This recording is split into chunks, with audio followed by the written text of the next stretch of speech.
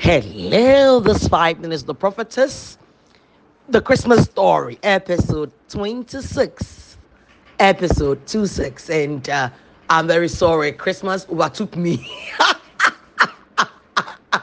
So forgive me for coming late to this one.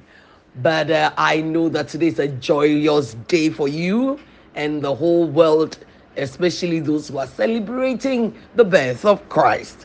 Okay, so, yesterday we spoke about how Christ, the humanity of Christ,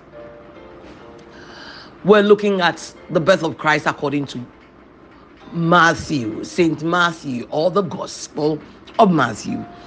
And I said that I wanted us to pause and look at Isaiah 9. And when we're taking Isaiah 9, we're not taking Isaiah 9 out of context. We're taking it because we saw the humanity of Jesus in Matthew. He spoke about the humanity of Christ. We saw how Joseph wanted to leave Mary, and the angel spoke to him, and then he obeyed. So we now looked at this child who grew, and we're looking at Isaiah and what Isaiah said about the child. In Isaiah 9:6, a very popular verse: For unto us a child is born, unto us a son is given, and the government shall be upon his shoulder, and his name shall be called Wonderful, Counselor, the Mighty God, the Everlasting Father, the Prince of Peace. So I spoke to you yesterday about how a child is born, and that when he talks about a child being born, he's talking about the humanity of Christ and also identification. And identification means that God wanted to identify with man. Identify with man, and in doing that, God needed to become a man and had to come through the legal way. There's only one legal entrance into the world, so Jesus had to come through that legal way, through a woman's womb. And I spoke to you about the seed of the woman, the prophecy in Genesis 3:15, how God said, I'll put enmity between thee and the woman, talking to the snake, the serpent, and between thee and thy seed and her seed. No man has got seed, but God circumvented and used the egg of Mary, ignited it with the word of God, and Christ was born. So now today we're looking at the humanity of Christ again, looking at how the word was made flesh, that Mary was created by the word.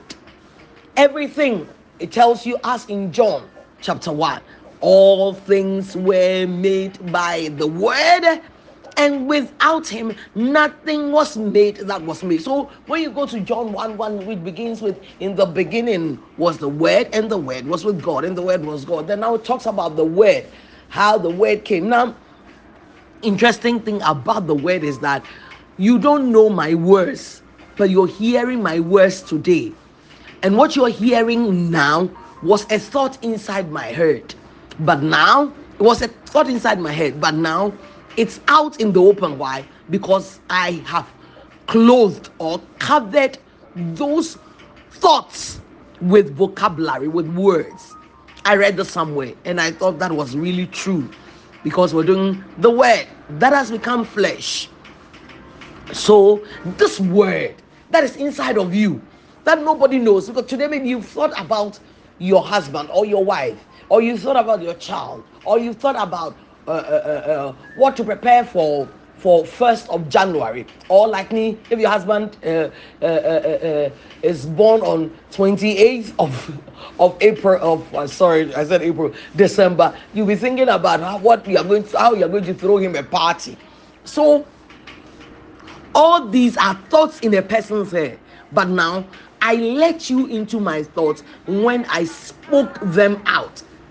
When I say, now I have not only spoken them, I have recorded them, so that people, if the world is here for 1,000 more years, 1,000 years later, people can refer to what I said, and they can hear a voice. They can hear a voice. So very important that God was the word, or Jesus was the word that was made flesh. And I always say this when I'm teaching in Healing Jesus campaign, because I'm blessed to be the one who teaches all the new converts. When I say new converts, I'm sure you're thinking 10, 20. No, sometimes I have 44,000, over 40,000 human beings sitting there. I'm teaching them. So, and all over the nations. So, when I'm teaching, I said, listen, a very simple way for you to understand God the Father, God the Son, and God the Holy Spirit, three in one God, is to think of water. To think of water. Water is liquid, isn't it? But in another temperature, water will become solid, like snow. It's snowing and it's solid. You can make a snowball and throw it and hit somebody with it. So water liquid, water solid.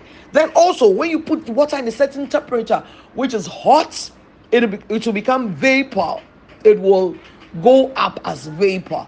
So water can turn into solid, can be liquid, can be gaseous.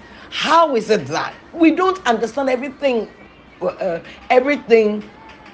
about it, but we know that this is the things it can do? So if I say that this water has turned into another form, it is easier.